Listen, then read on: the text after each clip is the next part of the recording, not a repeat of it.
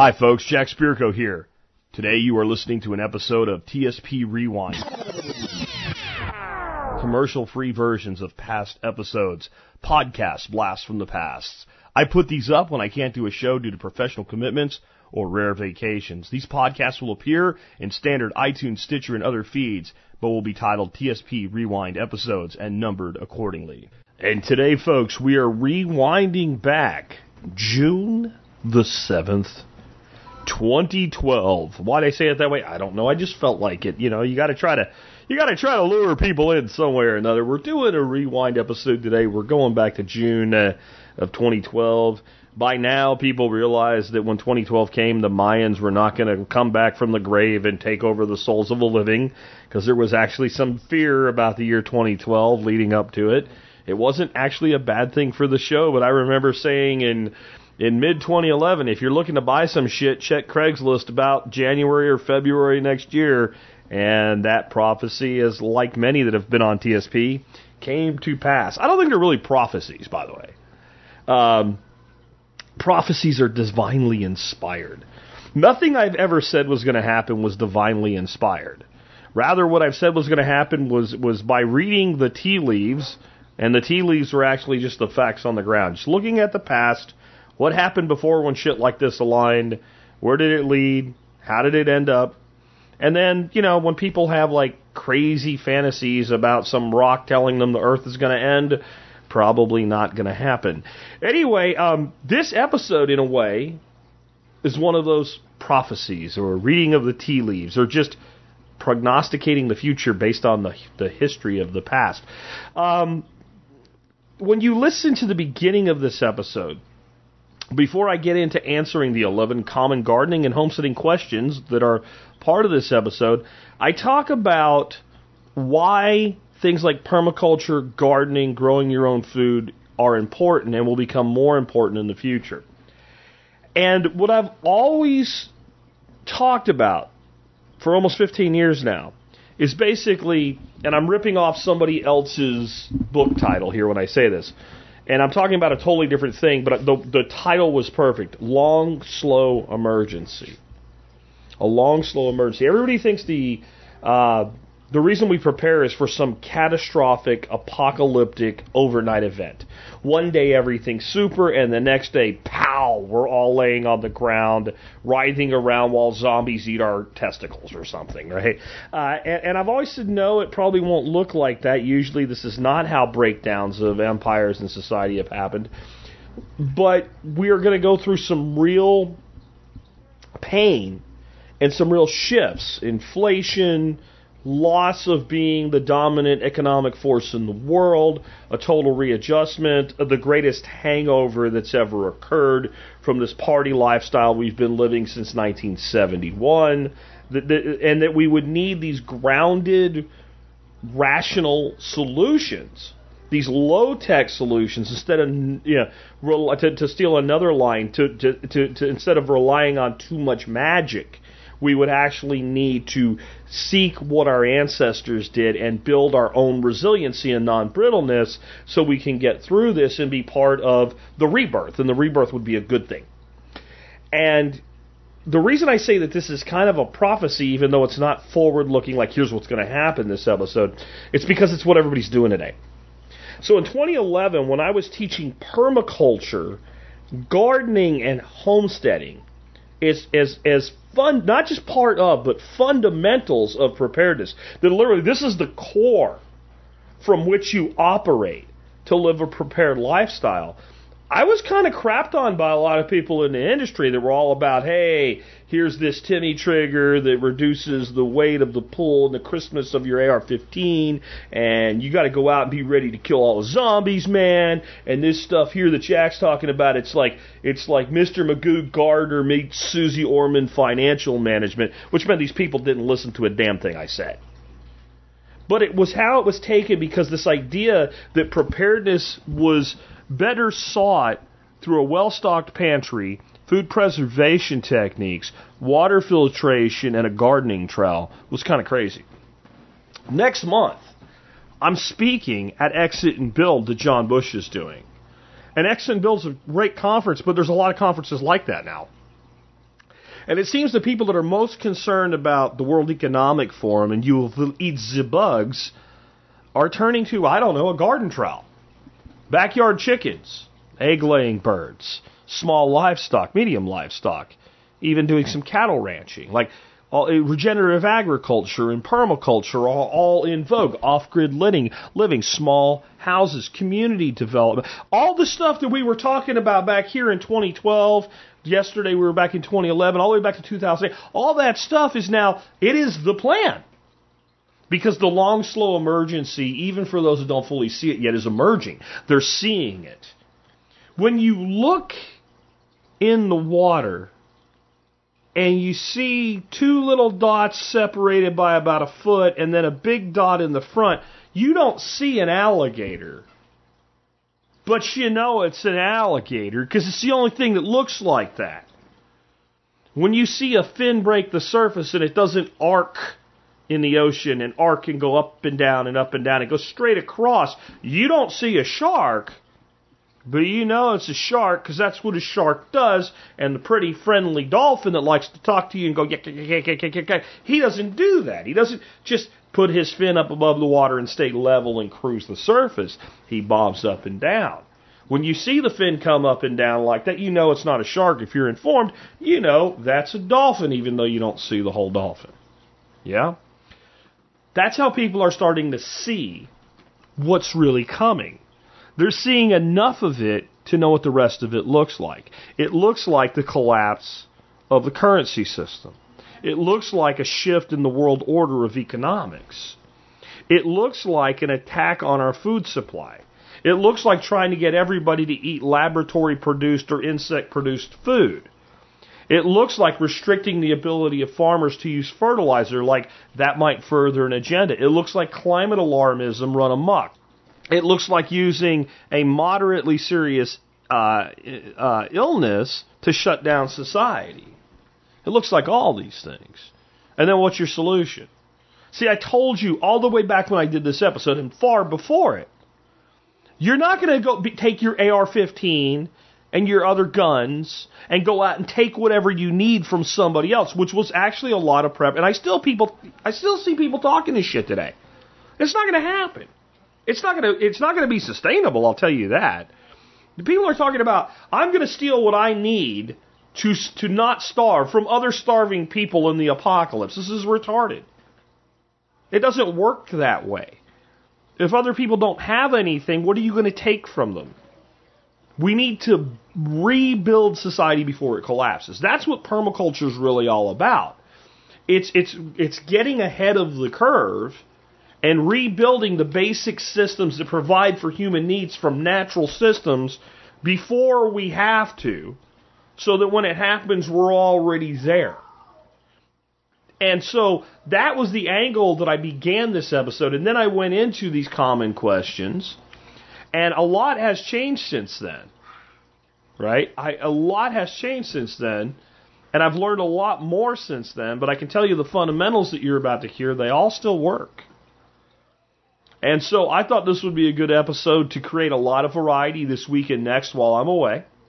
And with that, I'll remind you that I don't do commercials or sponsor spots during these rewinds, but I do ask you to simply remember that you can always support this show by doing your online shopping at tspaz.com. You're going to buy something online, just go to tspaz.com before you do.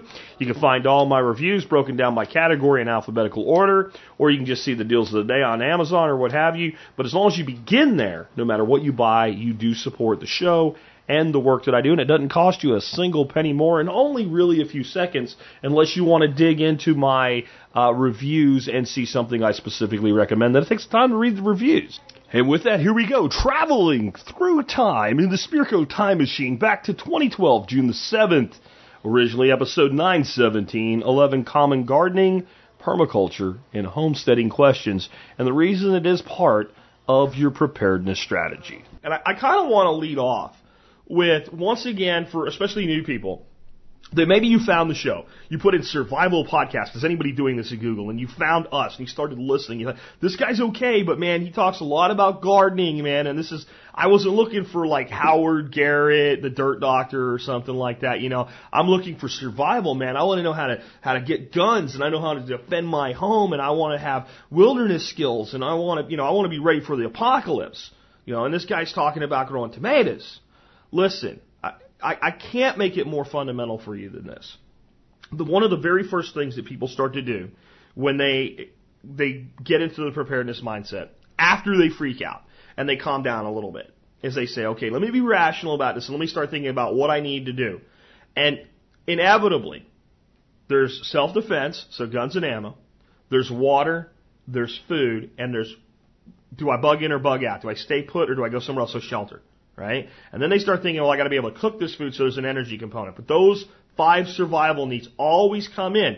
And you don't have to have anybody tell you that, right? If you sit somebody down and say, stop freaking out, stop it. Just stop it now.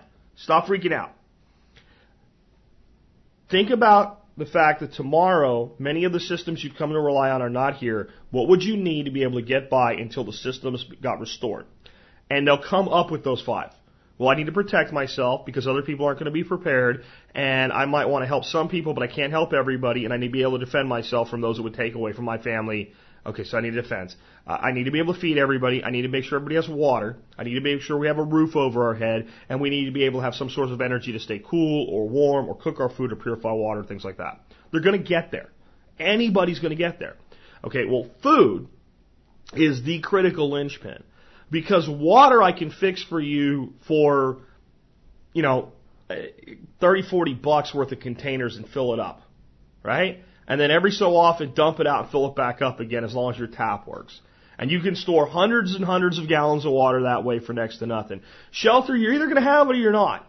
You're going to have a plan to go somewhere else if you don't have it anymore. But I mean, it's pretty cut and dry. Defense may very well be necessary. But it's necessary far less often than eating. You will have to eat 3 times a day, roughly, depending on how you eat and how you manage your diet. If you're me, it's more like 1.5 now. Paleo works. It's awesome, guys. I didn't start out that way with it, but that's where it's led to. But you're going to have to eat every day of your life, right? If you have to defend yourself with a gun every day of your life, you're counting the sand coming through the hourglass until you have a bad day and the other side has a good day and you're dead, right? You're in trench warfare, World War I. But, I mean, can we ever go there? Yes, I'm not saying we can't. But I guarantee you tomorrow you're going to want to eat. And I guarantee you the next day you're going to want to eat. And the next day you're going to want to eat. So it's the most fundamental of our needs.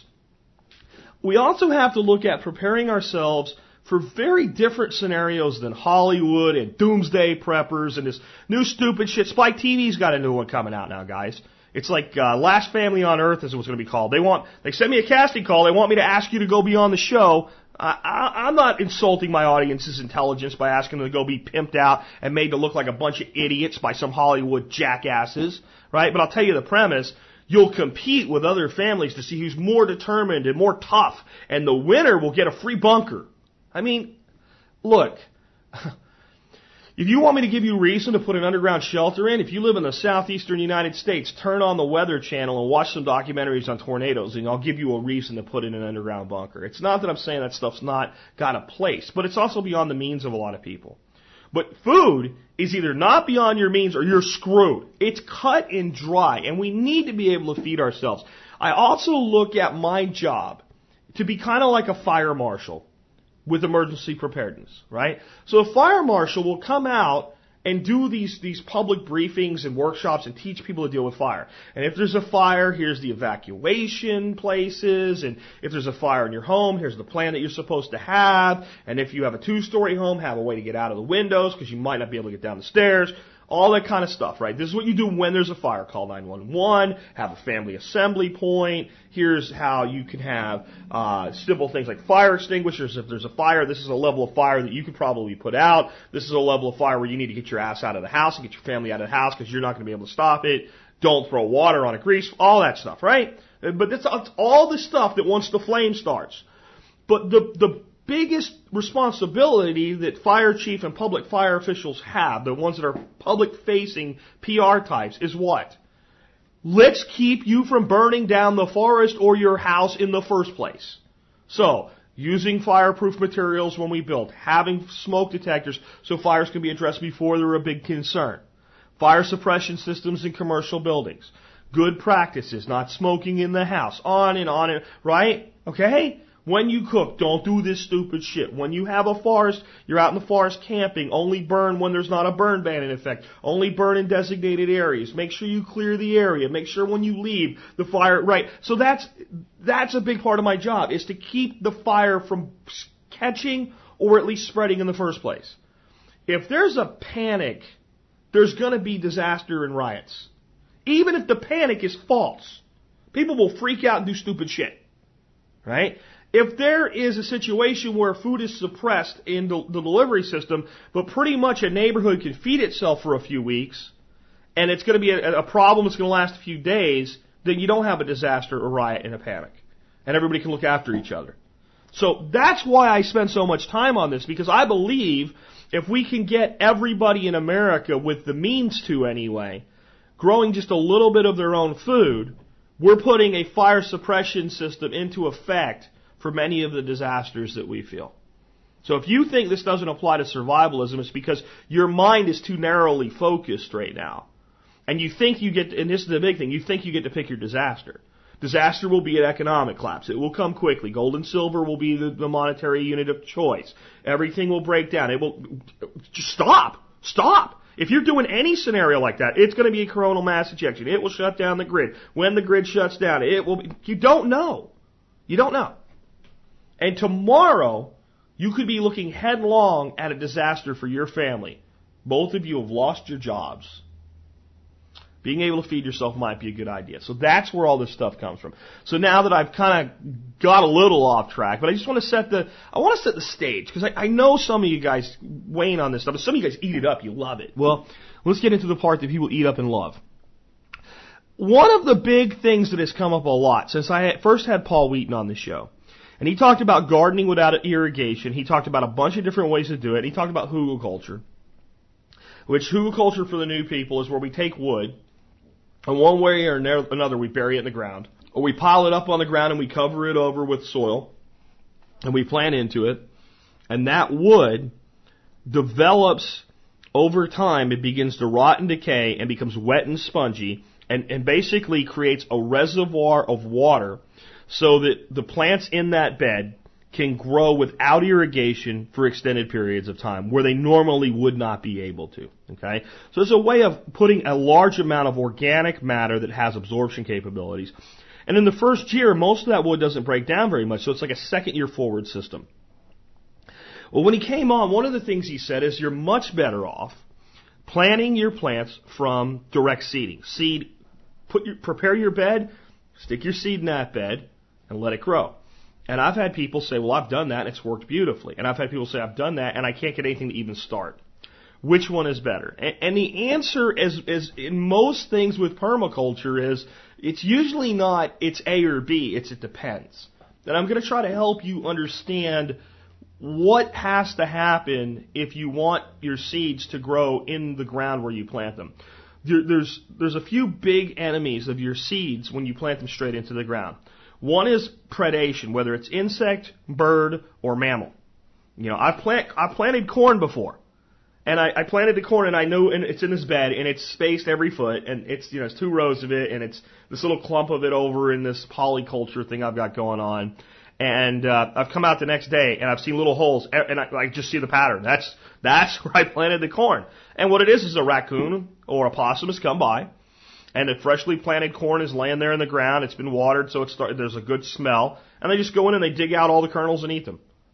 I've seen it happen, right? So, you know, that's one way. You plant your seeds and something comes by, and if it isn't real obvious that it was dug up, it could be gone.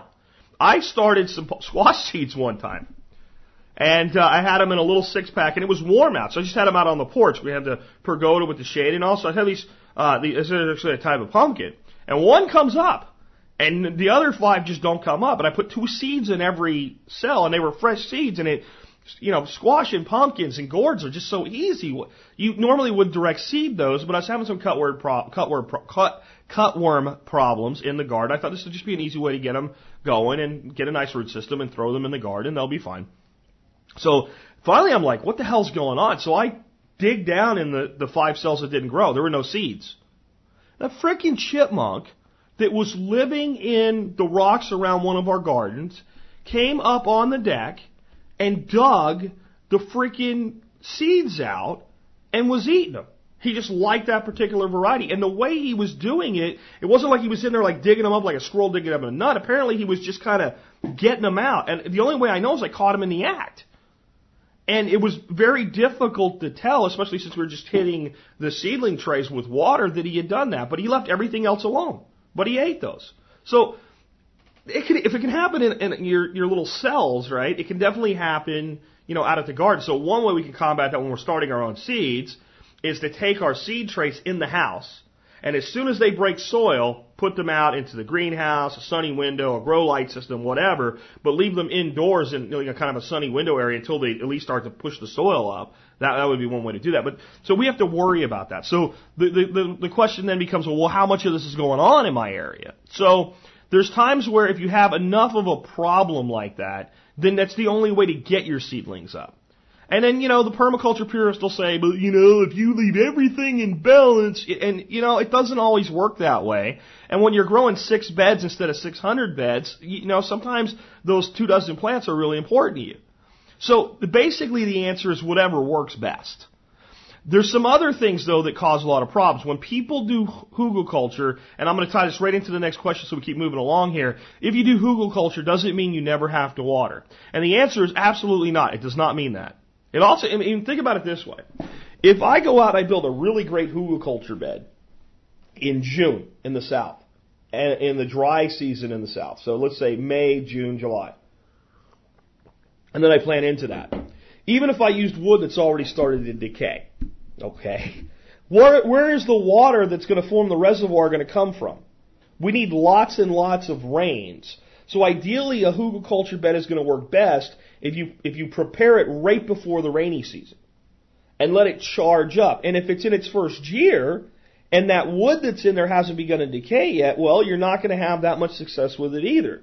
There's a lot of other things about hugelkultur. What we do here versus what they do in Austria, what Stepholzer's made real popular. If you watch the video I did yesterday, I'll put a link in today's show notes. It'll explain these different types of hugelkultur and what hugelkultur really is versus what we're really doing over here. But one time you absolutely have to be irrigating when you're planting into a hugelkultur bed, unless it's raining like every other day or something like that. It's really, really the wet season, is when you plant seeds.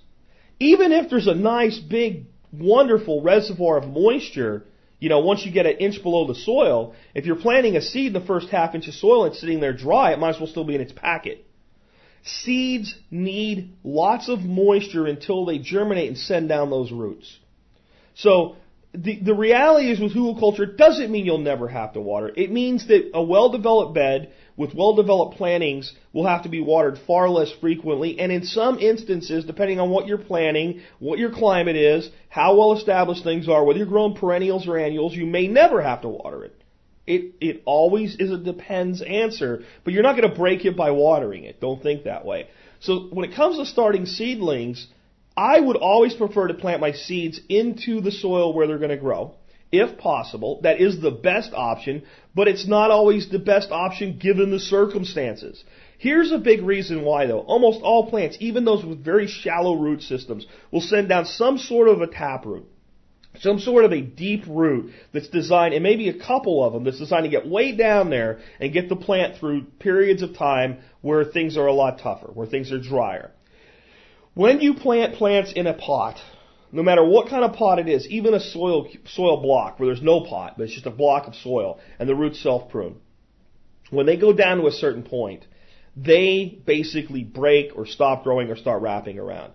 When you plant them into the ground, they will begin to send down their deeper roots, but they'll send their roots off. Imagine, look at your left finger, like your pointing finger, and then like right where your first knuckle is, like bend it over, like that was cut off right there, and then a new root comes out, and it just doesn't have the power, it doesn't have the ability to exert force that the original root did. So you can get much sturdier, hardier plants with no transplant shocking if you can get them to grow from seed. Well, what's your growing duration of your growing season, etc.? And one thing Paul says, and I don't agree with everything Paul says, and don't take what I say to be gospel or what Paul says to be gospel or Holtz or anybody for that matter, is that, well, have you ever had a volunteer come up, like a volunteer tomato or a volunteer pepper, and when it happens, and it's not a hybrid, it's an heirloom variety, it grows strong and big, and I mean, you don't even have to touch it, and it just comes up all by itself, and it does great. Well, that's proof that seeding in the ground works better. Well, it's not really. Because where did it come from? Usually it's not that one seed fell out of a pepper while you were picking it. It's when your pepper plants were done for the year, some of the rotted peppers fell into the garden and you just covered them over and let them be, which is a good idea. Well, if there were 3 or 4 peppers, that's 400 or 500 seeds. And if 3 or 4 volunteers come up, that's around 1%. So the top 1% of hardy seeds grew. Now that might be a great way to select seeds. That might be an awesome, you just take 5 of your California peppers toward the end of the season, let them go right to the frost where they get frost damage, and put those fruits to the ground and mulch them over and see if anything comes up next year. But it doesn't mean that the seeds that you've saved or get from your seed company that you're going to get the same results unless you plant 400 to 500 of them. Right? So the reality there is it depends. And whatever you get better results from is the way to go. And there's nothing wrong with doing both. And that's a great technique. Seeds are cheap. If you want a dozen of some kind of plant a dozen of them in seed trays. And then as soon as it's climatically acceptable, plant them into your beds and see how they do. The next one I get all the time when I talk about hugelkultur. How long does the wood last with hugelkultur? You know the answer already, right? It depends. Let's say you use sweet gum, which is basically like balsa wood, right, and white pine, and it's a very moist, humid climate. 2, 3, 4 years most, right? Say you use oak and hickory that has not already begun to decay, and a climate has a distinctive wet and a distinctive dry season, and it goes through those cycles. And it's not the tropics, it's not the humid tropics, it's temperate, it's cool to warm temperate North America. 12 years, 15 years, 20 years, depending on what you're planting, how much rain there is, how big you start out the beds, how much wood, etc., but a long time. Let's say that you're building these beds, and into these beds you're planting hardy perennials that generally would survive without a lot of irrigation anyway, once they're fully established. If you have 10 years of hugelkultur to help the plant establish, and it's a plant that lives 80 years or 1,000 years, like fig trees or something like that, or olives, or cane fruiting things like raspberries and blackberries and currants and stuff like that tend to grow in the wild without support, and you've given them a decade of this amazing system to get the roots not only into the system itself but deeper, and the soil ecology, and you're practicing polyculture and all forever. Because by the time that system's established, especially if it's done on contour or done in conjunction with swaling or whatever, there's no sense in tearing it apart to rebuild it. So it all depends on what you're planning, what you started with, how big it is, and what your climate is. But for most of us here in North America, the answer is at least 10 years. So don't worry about it and do it and see what happens. All right? The next one is, how can I do contour-based design if my land is totally flat? Right? My land's totally flat, Jack. It's flat. It's level. You can look for a mile in all directions. We live in Kansas. It's flat. It's flat. The simple answer to that is no, it's not. And you'll argue with me. You'll tell me, no, it's flat. I guarantee you, if you go down to Home Depot, right? And this is not the way to do this, by the way, but if you go down to Home Depot and you buy a level, a big long level, like a 1 meter or longer level, and you lay it on the ground in front of you, that bubble ain't going to sit in the center. And if it does, if you turn it 90 degrees, it ain't going to sit in the center then. Unless you're on a deck or a porch or a patio that was leveled. I'm sorry, your land's not level. What Jeff Lawton said when I asked him that question was, the only thing completely level on planet Earth is the bed of a salt lake. You ain't growing nothing there anyway. When they did their design in the deserts of Jordan, near the Dead Sea, which is, come on, right? So, you're getting close to the salt lake beds as you can get without being in one there. when they did their design there, they ended up putting in several kilometers of swale on 10 acres. Now, it looks flat, but it's not. And if you want to see this for yourself, build an A-frame level and just start walking off contour lines on your property. You'll see that there's contour there. And people say, well, when it rains, the water doesn't even move. No, the water's moving. It just doesn't really look like it's rushing to you. It's moving. Water always moves at right angle to contour. It might move deceptively slow. In fact, the beauty is if you are on a relatively flat slope, you could actually do things a lot more effectively with contour. It's easier because you need much less aggressive structures to accomplish the same thing. So the big thing with how do I do contour-based design, swales, contour garden beds, anything like that, put my hugelkultur mounds on contour or whatever, on flat ground is your ground's not flat. Your ground isn't flat. I'm going to hear from people. And what I want you to do then for me is I want you to make an A-frame level. And I want you to walk it more than 4 rungs without finding a contour line. And if you can show me a video of that, I'm likely to come out to your property and see what the hell's going on. But I just don't buy it. Because I have never found it to be the case anywhere that I've gone that ground is actually flat. It looks flat, but there's these subtle contour lines. A 1/4 degree of pitch is still pitch. Level is an absolute state. I think that's another thing that people need to think about when you're doing contour-based design. It's not level enough. It's not almost level. It's not good enough for government work, as the old cliche goes. It's level or it's not level, because water will always find what level really is. So when we do a swale, we want the top of that swale level. We want the sill that allows the water to come out down on the left end. And if any of this doesn't make sense, go see my permaculture video series. It's all explained and drawn out on a whiteboard, right? So that has to be level. And the bottom of the ditch has to be level, right? And it actually takes a lot of work to get that right. But once you do it, it's a done deal. And it works magnificently. But your land isn't flat. The next one I get is how do I deal with clay soil, sandy soil, etc. Plant whatever will grow and keep throwing the organic matter that's being produced on the ground. Keep mulching, keep adding organic matter. Done. Here's the reality, right? If I go deal with somebody that's got like a sandy loam, a really sandy loam, it's kind of gutless and it just doesn't have the ability to really hold a lot of moisture. It's a land that would be really difficult to build a pond in. They look at the guy that's over there going, I got this compacted clay soil and it gets wet and it stays wet. And they go, God, I wish that I had his land, right? And then the guy with the clay soil's going, I wish I had sandy loam. Grass is greener syndrome, right? Well, the reality is that whenever somebody tells me this, I'll say, do you have any woodlots, around your area? And, unless they're in the desert, right? And the desert's a different environment, okay? It really is. It's a harsh environment. It requires specialized knowledge. But if you look at greening the desert that Lawton did, you'll see you can do those types of things there. But they're going to require drip irrigation, and they're going to require some significant earthworks to make happen. But they can be done. But in most of these instances, anyway, I have this gray, sandy loam, or I have this black clay or red clay, and then you go. And you look at like a Google, you say, give me your address, and they say, I don't want to tell you my address. Someone will come and steal my tomatoes that you don't have because of your bad soil. That's okay, fine. What city do you live in? And they tell you, and you pull up a Google Earth shot. And you send them a Google Earth shot of their own city. And go, please explain to me all of this green stuff I see growing all over I don't mean lawns, right? I mean all these wood lots and undeveloped land and all these trees and bushes and stuff that are growing there. And they say, I don't know. You say, okay, who do I want you to do? I want you to take a field trip this weekend. I want you to go to some parks and woodlots and stuff like that. I don't want you to go on the trails and stuff. I want you to get a couple feet off the trails where stuff's just growing. Wild native plants are growing. I want you to pull the leaves back, and I want you to dig into the soil and take a picture of it and send it to me, or send me an email and tell me what that soil's like. And the results are always the same. It's amazing soil. It's the same dirt under your feet.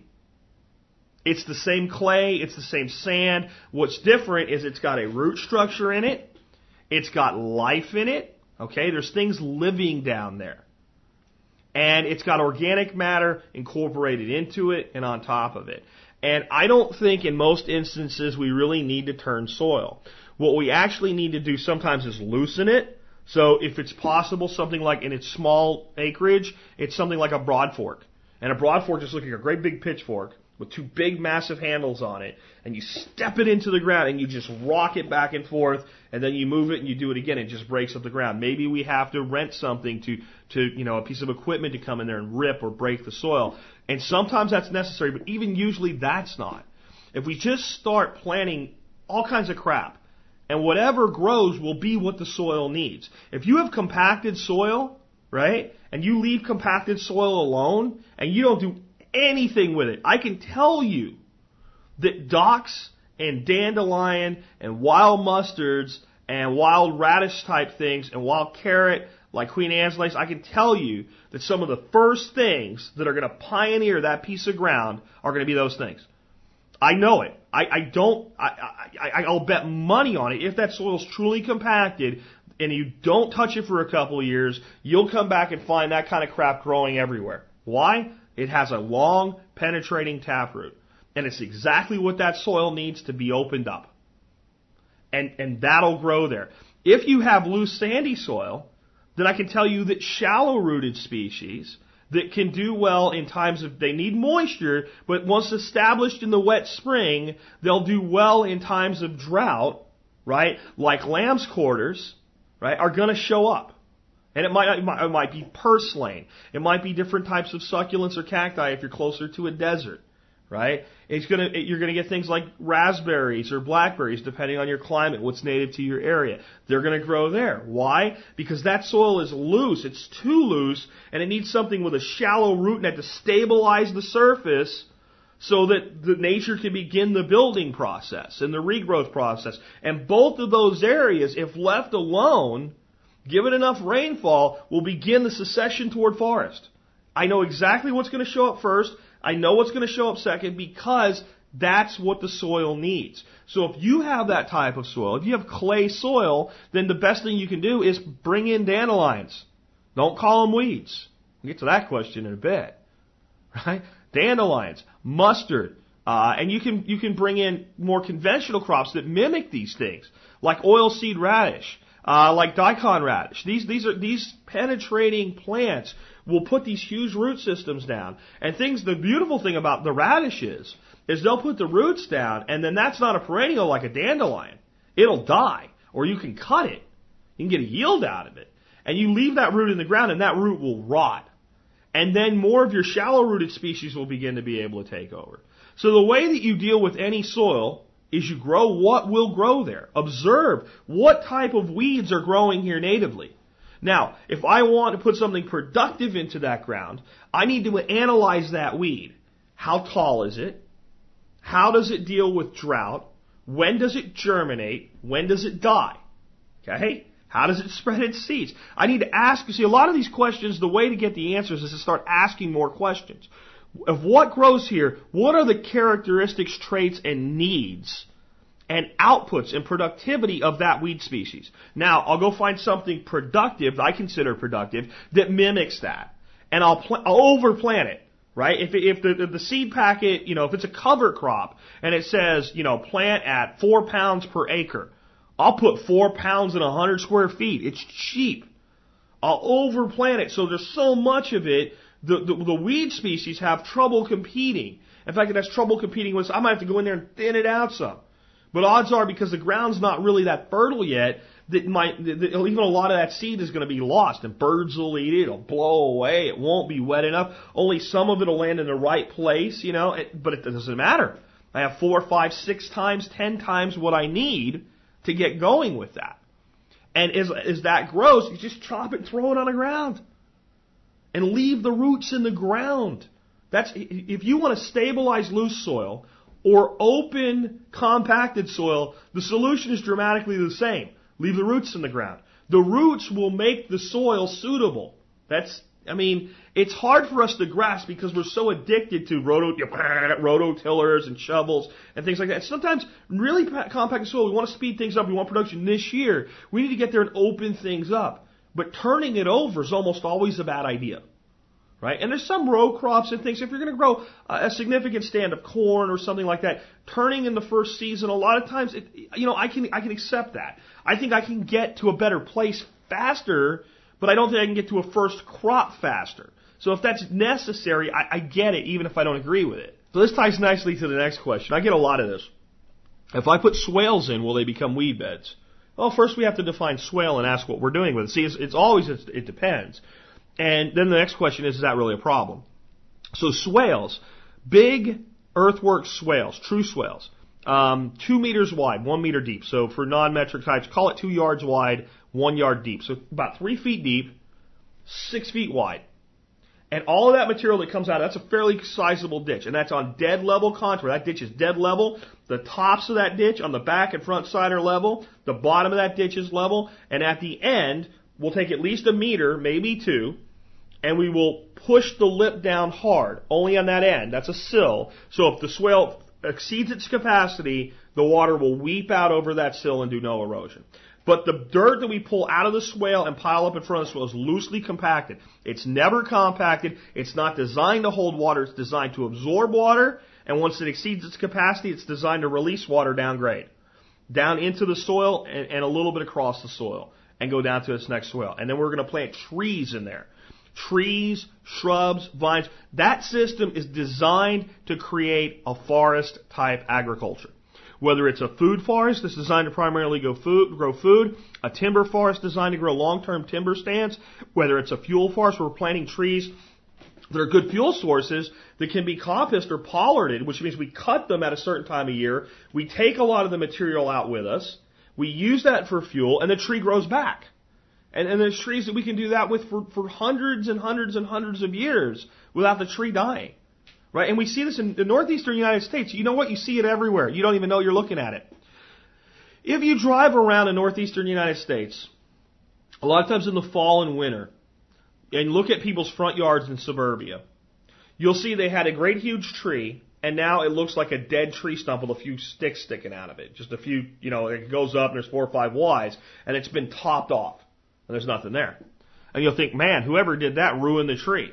And then when you drive back through the same neighborhood in the spring, all the canopies are filling out again. And by the second year, that's huge. And you can look at the structure and you can see by looking inside, oh, this tree's been topped before, but the tree's actually fuller than it ever was. And then 4 or 5 years into it, the tree trimmer will come back in the rotation to that customer and say, you want me to top your tree again? It's starting to get into the wires in your house and your roof, and the person will pay them to do it again. And then they'll do it again, and they'll do it again. And sometimes it's a 3 or 4 year rotation, sometimes a little longer, some a little shorter, depending on the speed of the growth of the tree. And basically, it's whenever the tree trimmer can convince you that your tree needs to be topped again. You know what they're doing? They're getting firewood. They cut all of that down, they split it, they stack it, and that's next year's yield of firewood. So once they're done topping trees, they go into the wood selling business until spring comes. And then they go into their routine maintenance. So that's how they run that cycle. So this is an example of a fuel forest being built all over suburbia that nobody's ever really realized is there before, except the person with the financial incentive to capitalize on it. Does that mean the tree trimmer's scamming you? No. Right? If you have wires in the front of your house and gutters and stuff, that tree probably needs to be trimmed. They're probably trimming it more than it needs to be, but with certain species, and these guys are usually pretty reputable, they're going to do no real harm to the tree. In fact, you'll get more biomass in subsequent years, which ensures them of a job and ensures you of a big, beautiful tree that's not hurting anything. Cool? Right? Well, we can build a forest like that.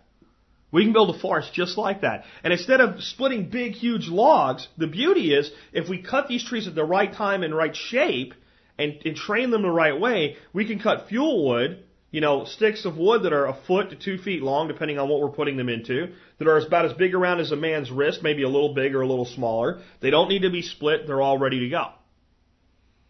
See? So we can build a fuel forest. We can build a forage forest, which is the primary design of that forest is to create forage for my wildlife or forage for my livestock. And we can build any system we want like that, but that's what swales are really for.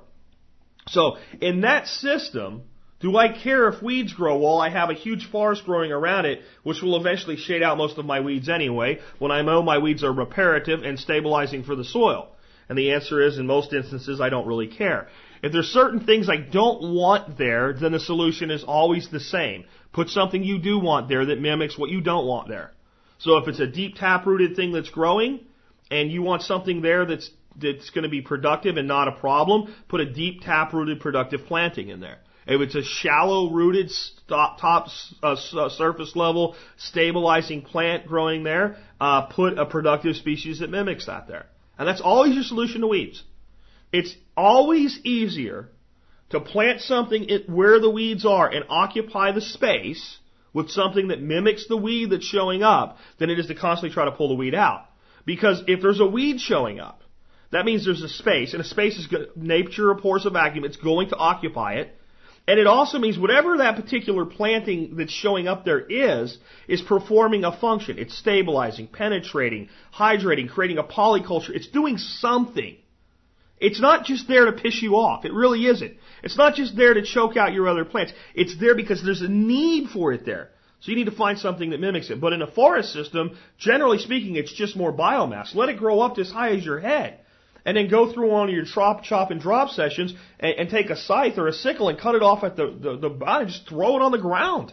It's free mulch for your emerging forest system. In a garden, let's say instead of doing true swelling, we're doing contour garden beds with mini swales or micro swales in between them, or just contour garden paths. So we create level paths between our raised garden beds, double reach beds, and they seep in. I just did a video on this too, so you can get a better understanding of it if you want to in the series I keep mentioning. So we build that. Those beds can become a problem with weeds. There's a lot of ways to deal with that though. One, we probably don't want much of anything growing there. So occupying the space with something productive may not really be that good an idea because we're going to be walking on it and trampling it, and then only the hardiest, meanest ass stuff's going to grow, and most of the stuff that we consider productive isn't going to be, so we're going to have a weed problem there. So one thing we can do is when we put these paths in, we just go through and we lay down 2 layers of cardboard or we lay down newspaper. And if you do newspaper, do like Sunday edition thick the entire way. Find a recycling place or something where you can get a pallet of the crap and lay it down. And I know some people are worried about the dyes and inks, but permaculturists all over the world are using this stuff. Nobody's falling over and dying. I'm sure it's better for you than whatever you're eating from the store. That's a simple solution. And then put straw mulch, a couple inches thick on top of that. And that'll hinder a lot of weed growth for a long time. Eventually it does wear out. You can replace it. Another thing you can get is a weeding hoe. With like a weeding hoe, like a rolling hoe. So it's got a little hoe blade on the bottom, and it's got a couple handles, and you push it on a wheel, and you just walk through your paths, and it just cuts them off and just keeps them clear that way. I mean, if you want to do the manual labor way, you can do that. What I generally do is I don't sweat it. I just don't sweat it. The paths in between my beds, I'm walking on all the time. When they get up to a certain level, certain stuff, it's real easy to hit with the weed whacker and knock it down. If it's anything that I can grab a hold of and cut with a sickle, I cut it with a sickle, and as long as there's no seed heads on it, I just throw it in my garden bed. It's mulch. I don't even care.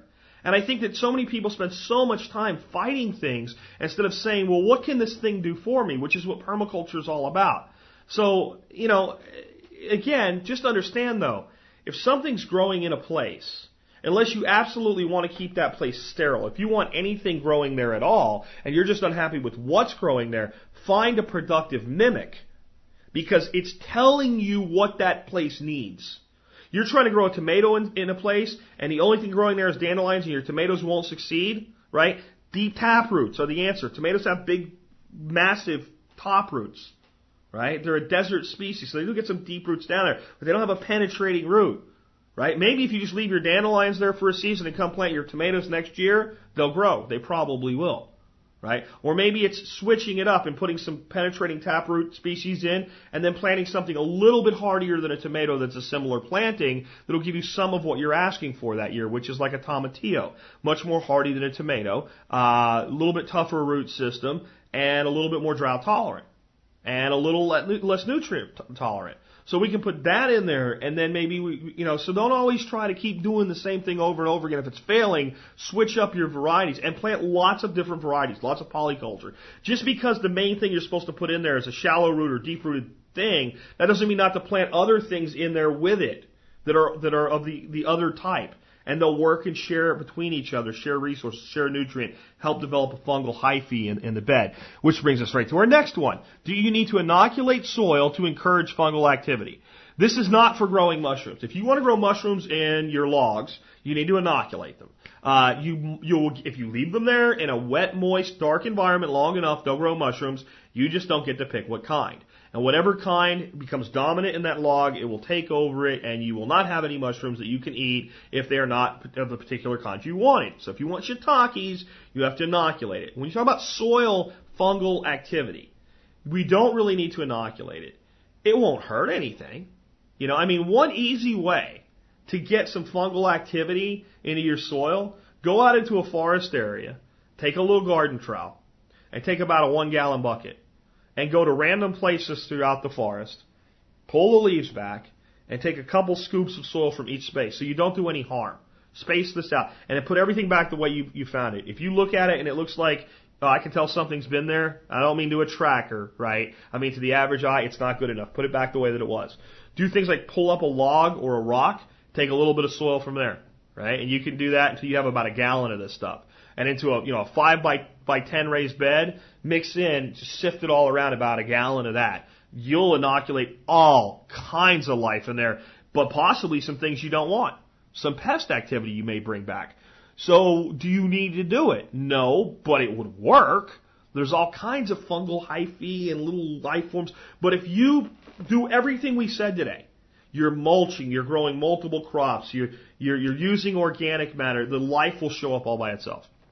If you watch the Greening the Desert thing with Jeff Lawton, which I keep referring to, this is one of the most amazing things ever done, honestly, in an extremely harsh environment. But if you watch that, you'll see that about 6-8 months after he left, the people that were managing it after he set it up and went on his way to do other things called him up and said, "We've got a problem." And he said, "What? And they said, "We have fungus." And they didn't even know the word for mushroom, so they were calling it a fungus. Well, they had mushrooms showing up in the mulch, in the desert. And the reason they didn't know the word for mushroom is they had never seen one before. So if fungal hyphae are going to form in the Jordanian desert, in a well-mulched, drip-irrigated, swale-based system, they're going to grow in your garden. They're going to grow in your garden. But I do think that it's something we need to pay attention to and need to think about. Because here's the big problem that most people, I think, have with really building soil fertility in their gardens. You have a savanna environment, and your primary soil building methodology is forest-based. And what I mean by that is this. Most places where people plant gardens are in the suburbs. There's a shade tree over here and a shade tree over there, and most of it's open and sunny. And then we have a lawn. It's either all Bermuda grass or St. Augustine, or the enlightened person has a polycultured lawn with some weeds in it and threatens to shoot the green thumb guy or the weed killer guy if he comes to their house and offers to fix their lawn. But they have that open, right? And then they have the stand of garden, and it's not a forest-based system at all. It doesn't look like a forest. Lots of the ground is open, or it's simply covered by grass, savanna, what is the word? Prairie type growth. Now, in those systems in nature, the way that the soil gets built, the way that we got that wonderful topsoil that we've frankly ruined in many cases in the Midwestern United States, is that herbivores, deer, elk, buffalo, over in Africa, it's wildebeest and zebras and things like that, come through and eat the grass. The grass grows 3, 4, 5 feet high, tremendous amount of biomass created. And they eat it, and they eat it, and they eat it, and they eat it, and then they crap, right? And then they eat it, and then they crap, and then they eat it, and they crap. And they actually, because they're afraid of predators, their only real defense of predators is to stay in these herds, and they stay very, very tightly together. So they're paddock shifting all by themselves.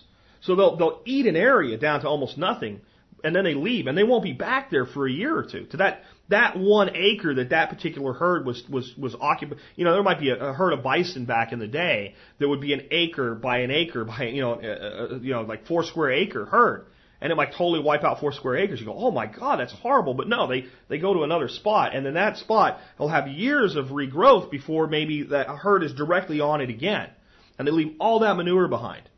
And that manure, combined with that cellulose that they crap out, breaks down bacterially. And in these open systems, without a lot of things to hold a ton of humidity in, it's a bacterial-based soil building, and it needs cattle or buffalo or deer or something to eat and process the material to the ground, or it has a very, very hard time growing. Because the grass, if it's not eaten, will eventually dry out and die, and if it doesn't get enough moisture, there's very little fungal activity going on there. Now, over time, there's significant fungal activity, but the primary way that it breaks down is from bacterial with the animals. Okay. In a forest, we don't have that. A forest, we actually have much more biomass than a grassland. Think about if you've ever trimmed a tree, seriously given a tree a haircut, and you just cut a few branches off here and a few branches there. When you're done, how much freaking crap? You're like, I feel like I cut. And you're looking at all this stuff. You're cutting it up. Maybe getting some firewood out of it, having some stuff that needs to be shredded or hauled off. You're thinking, I feel like I cut 3 trees down, and all I did was cut 4 or 5 branches down. Now imagine how much biomass there is if that whole tree goes. Okay, and then think about if you've ever raked leaves. Right? You have one tree in your yard, maybe a little bit from your neighbors, and you rake bags and bags and bags of leaves. Well, in a forest, that's magnified 1,000,000 times. And there's a lot more branches that self-prune and break off and fall over in a forest. So there's a huge, massive amount of biomass hitting the forest floor every fall. Little bits all through the year, but the fall, of course, is when the heavy stuff comes. And that lays there. And it sits in and a forest is moist, it's humid. And then the winter comes and the snow falls on top of it. And then the spring comes and the regrowth comes and starts to provide some shade, but you have this really long, wet spring. We have dark, we have wet, we have cool, and we have lots of organic matter. What are we going to get? Fungal growth. So the soil methodology in the forest is fungal-based, right? Well, why does that matter? Because we don't have ruminants moving through our gardens. We're constantly chopping and laying down organic matter and stuff like that. So we're trying to build our soil with a fungal-based concept with a great big huge amount of light hitting the bed and drying it out for a lot of the season. So we're trying to do a fungal-based system in a bacterial-based world. So that means that we need to do a lot more, if we start doing polycultures and a lot more tall planting so that there's some shade provided for our lower growing stuff. Now, this is very, very regional. If you live in Pennsylvania, you only get about 2 really dry months in the summer, July and August. And even then, you've got this great soil, and it's not that hot compared to Texas, right? In Texas, you might get a dry season that starts this year and ends next year. So those are totally different scenarios. Direct sun in Pennsylvania for a lot of your plantings is going to be great. I remember we had marigolds in Pennsylvania, just common old marigolds, and like half of them just didn't really boom the way the rest did. And you can just look at the shade from the house. And the ones that didn't really take off got about an hour more shade. They got sun almost all day, but they got an hour or 2 more shade. And they just weren't getting enough sun, enough bright sun for the climate, for the temperature, and what have you. But down here in Texas, they can get half that much sun, and they do incredibly well.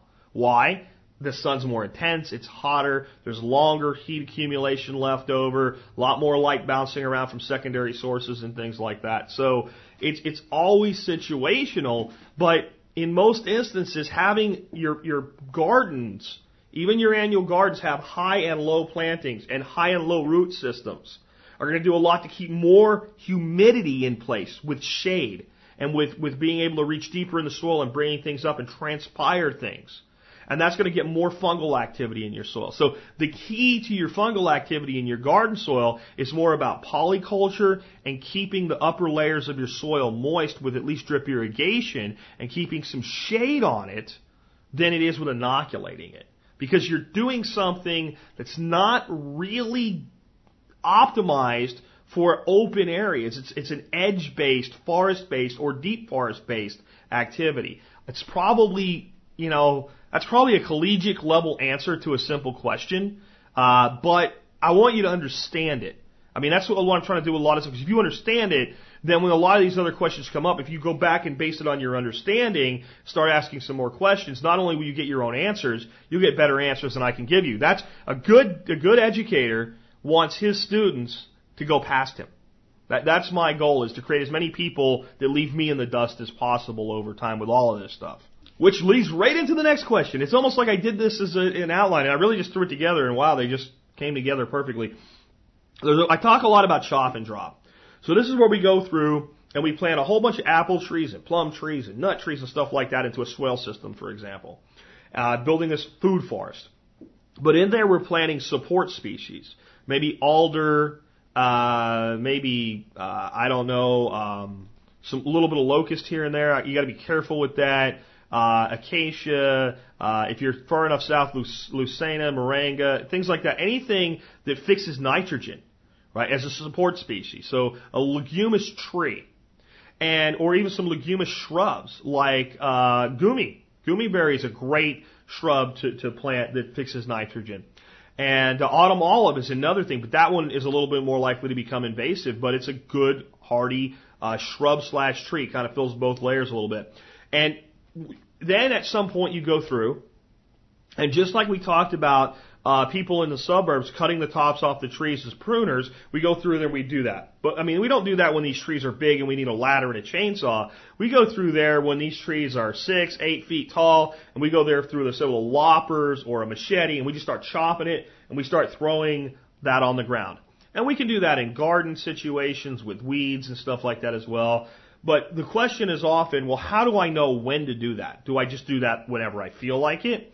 And there's actually, this is one that it really doesn't depend. There's an absolute answer to this one. And that is you do it at a time when rainfall exceeds evaporation. In other words, you do it in your wet season, right? It doesn't mean when it rains. Because a lot of people say, well, it rains a lot in the summer, but it rains, and then it doesn't rain for 2 weeks, and everything dries completely out. And you go in between your rains and you feel the leaves in your forest and they're dry. And you have to go down a couple inches to find moist soil, right?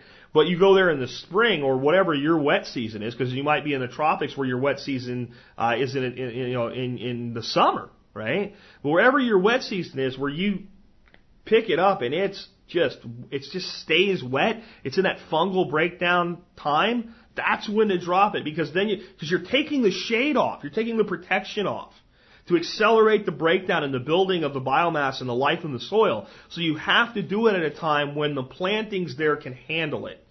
And shade is a much better preventer of evaporation than mulch, even deep mulch. So we want to do it when the soil's wet and when the soil's going to stay wet for a couple months, so that stuff that goes down there can begin the process of breaking down right away. And so that the things that are not cut can handle having the shade removed. And so the trees that we've chopped will have enough time to adjust and begin regrowth. If we go out in Texas and we start coppicing or pollarding these support trees in July, many of them aren't going to survive. They're not going to make it. Some of them will, some of them won't, but a lot of them won't. But if we do it in, let's say, November, right, and then they have the cool of winter, many of them are deciduous anyway, and we're going to drop. They have all that wet spring, all that cool weather, and they're going to come into regrowth in the late spring. Most of them are going to survive, and we're going to do it again and again and again, until eventually some of them go, I can't do it anymore. You've done this to me too much, and they'll give up and they'll die. Some of them will actually have to physically decide, okay, the apple, the pear, the pecan, or whatever that's part of this guild has matured to a level where it doesn't need you anymore, and we have to go in there and take it out at the base. Some of them will survive. Some of them will allow to survive. They'll become part of the canopy layer. But we might start out with 10 support trees to every one fruit tree. And when we end, we might have 3 or 4 fruit trees to every one support tree. Right? That's when the system is mature, 10, 15 years in. And we're slowly taking them out over time. Some of them give up the ghost. Some of them we just decide to take out. Some we might even grow as timber crops. We might grow some support species and eventually train them straight up to grow pole timber for us, or fuel timber, or whatever. We might put in some timber crops as well, and not coppice or pollard those, and let them grow like oak or whatever. That's long-term timber that can be selectively harvested over time. We can pretty much do anything we want there, but we're going to chop and drop when it's wet. Another thing I've been asked a lot is I talk about 7 layers of the forest system. 7 layers. You have a root layer, right? We have a ground cover layer. We have an herbaceous layer. We have a vining climbing layer, right? So these are the climbers, the vines that climb up. We have a shrub layer, which are your small trees and shrubs, true shrubs. We have a subcanopy layer. Those are your your smaller trees that canopy out at about 12, 14, 16 feet, depending on what kind of system we're looking at. Sometimes they're just trees that haven't grown up yet. Sometimes they're trees that specifically occupy that space. And we have our canopy layer, our mature overstory forest layer. And one of the questions I get a lot is, well, in that system, once that's built out, how do your herbs and your ground covers grow when they're completely shaded in? And the answer is, in some cases, they don't. In some cases, in a mature forest, when you go inside the forest, there's very little herbal growth or even shrub growth, right? There's some subcanopy and there's clumps of stuff here and there, but it's very, very open and park-like, even though nobody cleared it out. A very mature forest, you walk inside, it's like being inside of a being. And you've got this cathedral-like feel. Well, that's because it's mature, right? So all the way up until that maturity, there's places that light comes through, and these different areas pick up with shrubs and subcanopy and herbaceous and ground covers. But the true abundance is always at the edge. So as you come out to the edge of a forest where it transitions to prairie, that's where you're going to have an abundance of your herbs and your shrubs and your ground covers and your vining plants. And why? Because they're leading the forest forward. As the forest is maturing and growing outward, they're part of what takes it forward. They're building the soil on the edge, so eventually it can success forward to maturity. So that's one place. Another place you'll find a lot of it, in a lot of forests you'll find glades. You know, you'll find a 10 square meter, 20 square meter, 30 square meter area that's open. A huge monster, you know, father of the forest tree reached the end of its 800-year life and just died and fell over. And some of the trees that have been waiting to grow up in that area, that ground is now exposed. It needs to be repaired. So in come the troops, the weeds and the shrubs and the herbs and everything, and it starts growing in there. And you get this dense little compact area. You get these unique ecologies that grow in there. And even as the new tree success is over, it's a long time before it occupies that same space. You got all these trees competing, growing straight and narrow up as fast as you can. And all through these little different edges, all these different spaces come in where your herbs and stuff come in. So when you plant a food forest, generally you're planting them along a swale function. It's the best way to do it because it takes care of your irrigation. And most of your herbal stuff, as your forest successes forward, are going to be further out. We can also, as the architect, our trees don't have to be anywhere near as dense as a traditional forest. They can be far less dense, and that can leave certain openings for our shrubs and our bushes and our herbs. So we can plan a forest garden, you know, of a quarter acre to have a fraction of the mature trees that a true forest ever would, and we can prune and coppice and shape those trees the way we want to create a lot of filtered light, and plants that would normally have a hard time getting through summer get this little mini microforest effect, and they're able to grow. So again, the answer is it depends on what your goals are and how mature the forest is and how big the trees are and how many edges there are. The next one I get a lot of is, how do I develop a seed mix for my climate, region, needs, blah, blah, blah, etc. Jack, have you found a seed mix for Arkansas yet? That's like saying, have you found a seed mix for planet Earth? Right? So usually when we're doing a seed mix, we're talking about overseeding for cover crop, or we're doing a huge polyculture, hugelkultur bed. We've planted all our main crops in, and we want a whole bunch of other stuff. We just throw a bunch of seed in there, or what have you. And there's all different reasons that we would want a mix of seeds that we just sow out. And we sow in a disturbed soil, or we wet the soil and we put it down and we roll it in, or whatever we do to get that soil, get it protected. We mulch over it, pull the mulch back, use like light straw and hay and put that over there, and maybe we pull it back once it starts to come up with this more of a pasture type mix. But how do we come up with that mix? And the answer is, it depends. But there's certain things we can look at that will help you figure it out. First of all, when do you want to sow your seed mix? And the answer better be fall or spring, because summer and winter in most instances suck. In some places you can get away with it, but in most instances you want to be sowing your winter seed mix in the fall, your summer seed mixes in the spring. That's when it's wet and it's not at the extremes of temperature. Many things that will handle the winter freezes, right, rye and stuff like that, they'll handle it, but they're not going to germinate when it's 0 degrees out. So they need to go in the fall so that they can establish themselves, get their root nets down, etc., like that. So here's some questions to ask yourself. When am I going to do this? What grows well in my area? What do I want it to do for me? If I want to choke out all the weeds and have the soil prepared well so I can plant into it in the spring, that if I plant something in my fall, like oilseed radish and mustard and winter pea and bell bean, I'm going to do just exactly what I wanted. Nothing's going to be there. I can go through and cut that stuff out, and I have a well-prepared bed. Okay? If I want to do the same type of thing, but I'm thinking I want this bed ready for the fall, right? And I want to choke out all the weeds in this bed, and I don't really care that much about the yield that comes out of it. I'd like some nitrogen. Well, then I can take red cowpea and buckwheat. Very, very simple cover crop mix, about a 50-50 ratio. And I can sow that out. And between the cowpea and the buckwheat, there won't be a weed standing in that bed. And that buckwheat will mature in 6 weeks in the warm climate. And it'll begin to die off.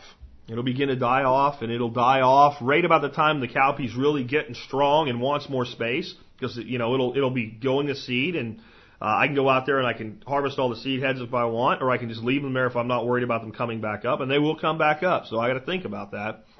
The thing is, buckwheat, when it reseeds in a garden bed, I'm not talking about a pasture, but a garden bed.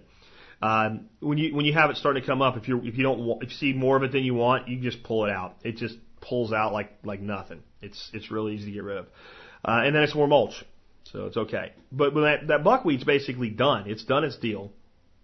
The cowpea takes over, and then I might get a yield, and then I can cut all that off, and I've got all this green material to use as mulch at that point, mostly from the cowpea, because the standing buckwheat will have dried up and become useless as mulch at that point, basically. It will be a fraction of its former size. But I have all the cowpea and all the cowpea pods, and maybe the peas for myself or for my chickens or what have you, I can use as mulch. And when I plant into that, there won't be a weed there. There won't, because the light couldn't get down to them. The cowpea and the buckwheat are so aggressive. Well, what if I want like free-range pasture for my chickens? Well, now I need to look at a combination of things that are perennial that will success by season. So I need things that are going to do well in the spring, the summer, the fall, and the winter as best I can. So now I need to start looking at what's already growing there and what do I want. So in the winter, so my fall sowing, I might want to plant things like arugula and chard, and anything that's spinaches, any kind of wild greens, miner's lettuce, if I can get seed for that, anything that will grow well and either be perennial or self-reseed that will handle the cool. And in the spring planting, I want to plant things that are going to do well going into the summer. So I might put chicory out, and I might put out different clovers and things like that. Now the clovers are very, very winter hardy, right? But they need a long time to establish. So if I want to plant clover for a fall crop, I need to be looking at planting it probably in most places in August, which means I need to irrigate the hell out of it to get it established before we get. So it's all on you. But in any situation, it's actually really easy to figure out. But the big questions are, what's already growing there? What's the soil like? How much irrigation am I going to get? When am I going to be planting this, and what do I want to produce for me? If I wanted to produce food, I might be making a seed mix, with carrot and spinach and stuff like that, right? Chicory, all kinds of stuff that would, chickweed that I can sow in the fall, and some of it will just hold through the winter and come in the spring. Lamb's quarter, you can sow lamb's quarter anytime you want. As long as it doesn't get eaten by birds or blow away, it'll sit there till it's its time and it knows when to show up. So seed mixes are very, very much ask the right questions, but you can always find a good mix. And if you know what time of year and what climate, then you just start looking at all the things that you like that fit that climate, that space, and that time, and those things fit in there. The next one is, and the last one is today, these are what I call the big ones. Whenever I do anything, there's two questions I get. And I just talked about this a couple times in the video series. Big first one is, but what if, right? But what if my land is flat? But what if my land is sandy? But what if this? But what if that? But what if monkeys fly out of my ass and eat my tomatoes? I don't know. But what if? And the answer to that is usually it doesn't matter. As hard as it is to accept, it usually doesn't matter. The methodologies used in permaculture are designed so that you can tailor them to what you need. Like I've said before, it's like a wardrobe. And if you're going to a black tie affair, then you take out the tux and the black shoes. And if you're going to have beer and pizza at a bar in Pittsburgh, you take out the t-shirt and the jeans, right? So all of these methodologies have their place and their time and their proper time for implementation, but it usually doesn't matter where you live. It matters what you want, and a swale is a swale is a swale is a swale is a swale. It's a level ditch on contour. It holds water. The water will soak into the land. Your land is not completely flat unless you live in the middle of a salt lake bed, right? And at some point it does rain. And when it does rain, that water is going to go in there. They put swale ditches in the American desert during World War II, actually before World War II, okay? As part of the Civilian Conservation Corps, the Put America Back to Work thing that Roosevelt did, they put these swale ditches all over out there. And there's a video that Bill Mollison did back in the 80s, one of his 4 videos. It was a Global Gardening series. I don't remember which one it was, where he's walking through these swale ditches. And these were built in the 30s. No one's done anything with them. They weren't built to create agriculture or plants or anything. They were built because of the desert was so eroded, because they would go out there and they would irrigate the shit out of it and grow cotton, because they needed cotton for the war effort. Okay? So they made the desert more of a desert by doing this. And that caused wind to blow all this desert sand and dust across the roads, and it made driving conditions dangerous. So they went and put these swale ditches in to stop that, and it worked. But now there's these green strips of forest right through the middle of the desert. Right? If it works there, I'm just saying it'll work in your backyard. So, but what if 99%, not 100%, but 99% of the time, when it comes to permaculture, gardening, things like that, the answer is it doesn't matter, or just keep going, right? Just keep going. So, what if I can't grow carrots in the summer? Okay, that's a legitimate concern. But why? They're not designed to grow in the summer. They're a fall spring crop. So, what if, instead of what if, when? So change the question, and you'll find an answer. Then the next one is, can I? And almost all the time, there's occasionally a dumbass idea, but almost all the time the answer is, go nuts. Can I? You know, if I put my swales in, can I build hugelkultur beds in front of them instead of just mounding the soil up? Can I throw some organic matter down before I pile the... Yeah. Can I is almost always yes, and what if is almost always it doesn't matter. It's very hard for us to accept, because we live in a world where we've been conditioned by our educational system, our government, and the corporations around us to believe that everything is A and B. Everything's a dichotomy. There's a bad and a good. Or there's only one right way to do something. Right? And you have to put the right answer on the test, Johnny. And you wonder why your mind struggles with can I is almost always yes, and but what if doesn't always matter. I'll tell you why. You've been programmed through a very brain-dead style of education, a Prussian style of education that we have in this country. That's where this all came from. In the 1800s, in early 1900s, all this crap was imported from Prussia. This regimented education system that's designed to create people with a mindset to listen, to follow authority, to always assume that somebody else has a better answer than you, and to always assume that most questions have a single answer. Right? That has been taught to you since you went to kindergarten, or in some cases pre-K. And you got through that system by accepting that reality and putting down what they told you to. And now you're out in a world like nature. That's what permaculture is nature, or survival is nature. You want survival, go to the forest. It'll teach you all you need to know about survival if it doesn't kill you. Right? And in those worlds, it doesn't work that way. It's not a multiple choice test where it's C, A, B, A, D, A, B, C, A. It doesn't work that way. There's a billion variables in your backyard. Let me say that again to drive it home for you. There are a billion variables in your backyard.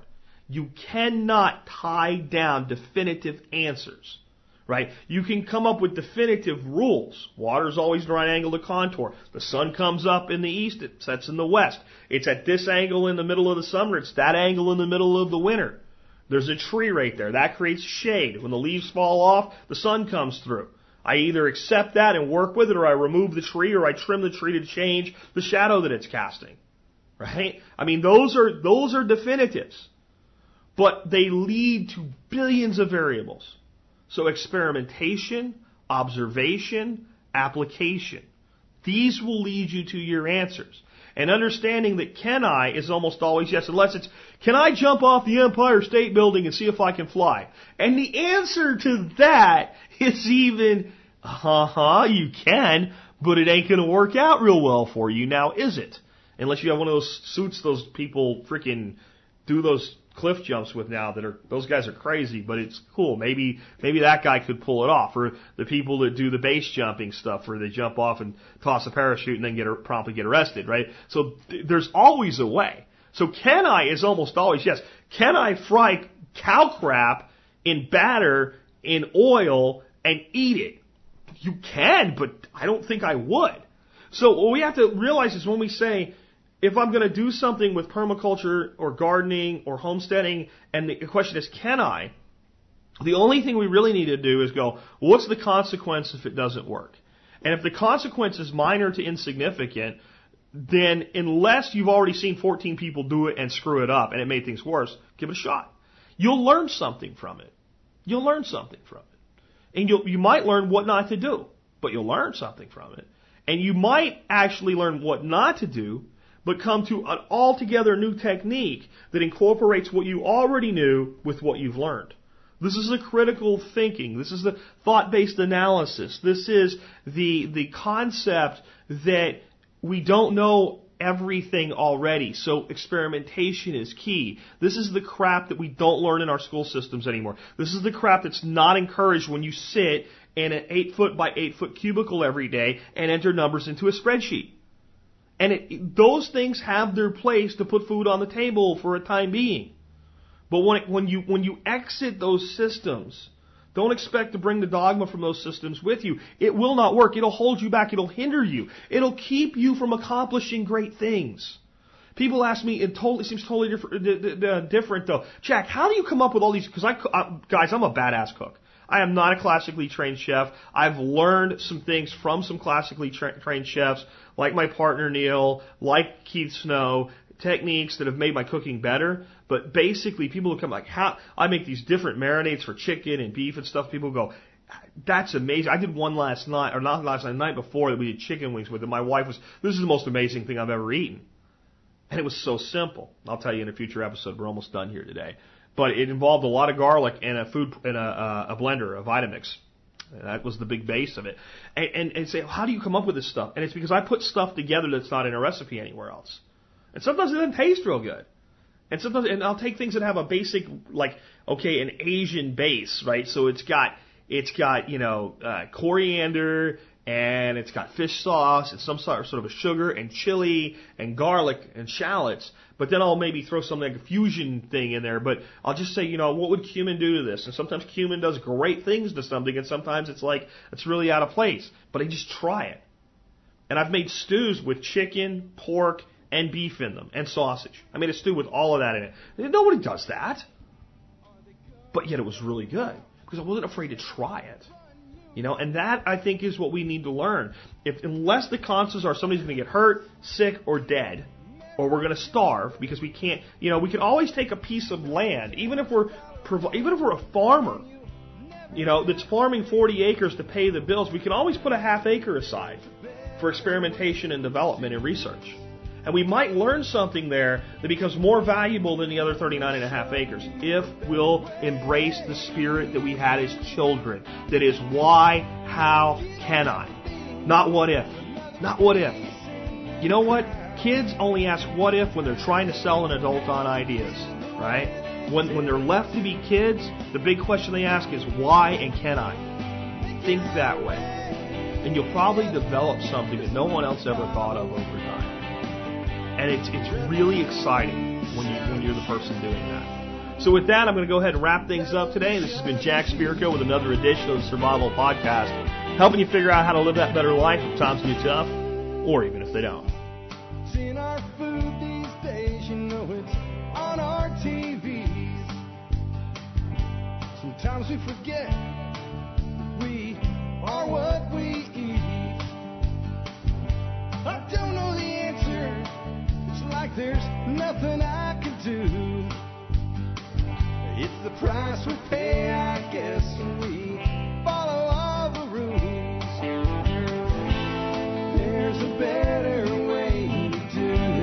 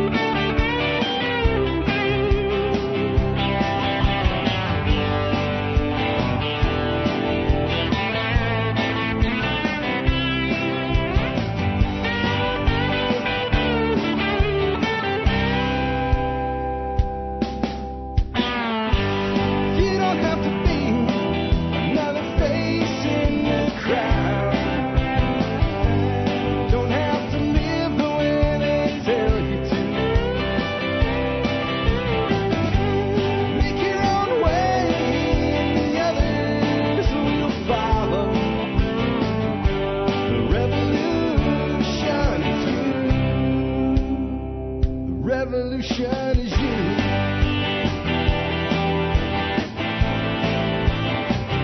Revolution is you.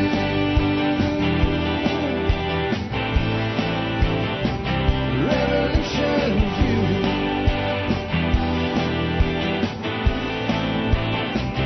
Revolution is you.